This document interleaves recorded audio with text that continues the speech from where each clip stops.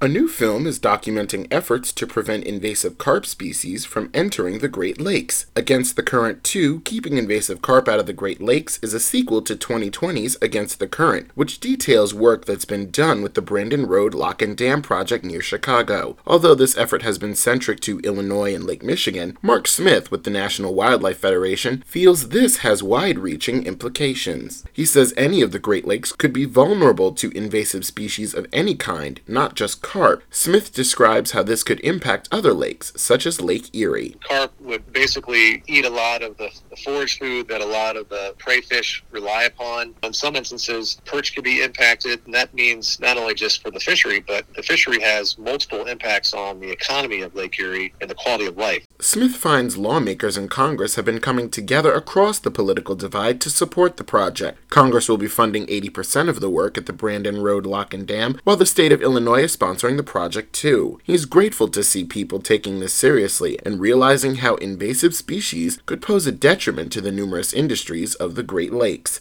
While the Brandon Road Lock and Dam project is a short-term project, it will have long-term effects on keeping invasive carp at bay. Prior to the Brandon Road project, Smith says prior projects were quite contentious. A lot of the solutions and proposals to keep carp out of the Great Lakes were met with serious challenges, not only just financial, how much it would cost to essentially fill in and block the transfer of water so that you would stop carp from getting into Lake Michigan through the Chicago sanitary and wastewater canal. Given how many states border the Great Lakes, Smith knows invasive carp could pose a serious risk to the environments of these states, as well as neighboring Canada. As technologies for keeping invasive species out of the Great Lakes have developed through time, Smith says educating people must continue so they understand why the Great Lakes are the wrong ecosystem for invasive carp. I'm Edwin J. Vieira, New York News Connection. Find our 8 trust indicators to support transparency and accuracy at publicnewsservice.org.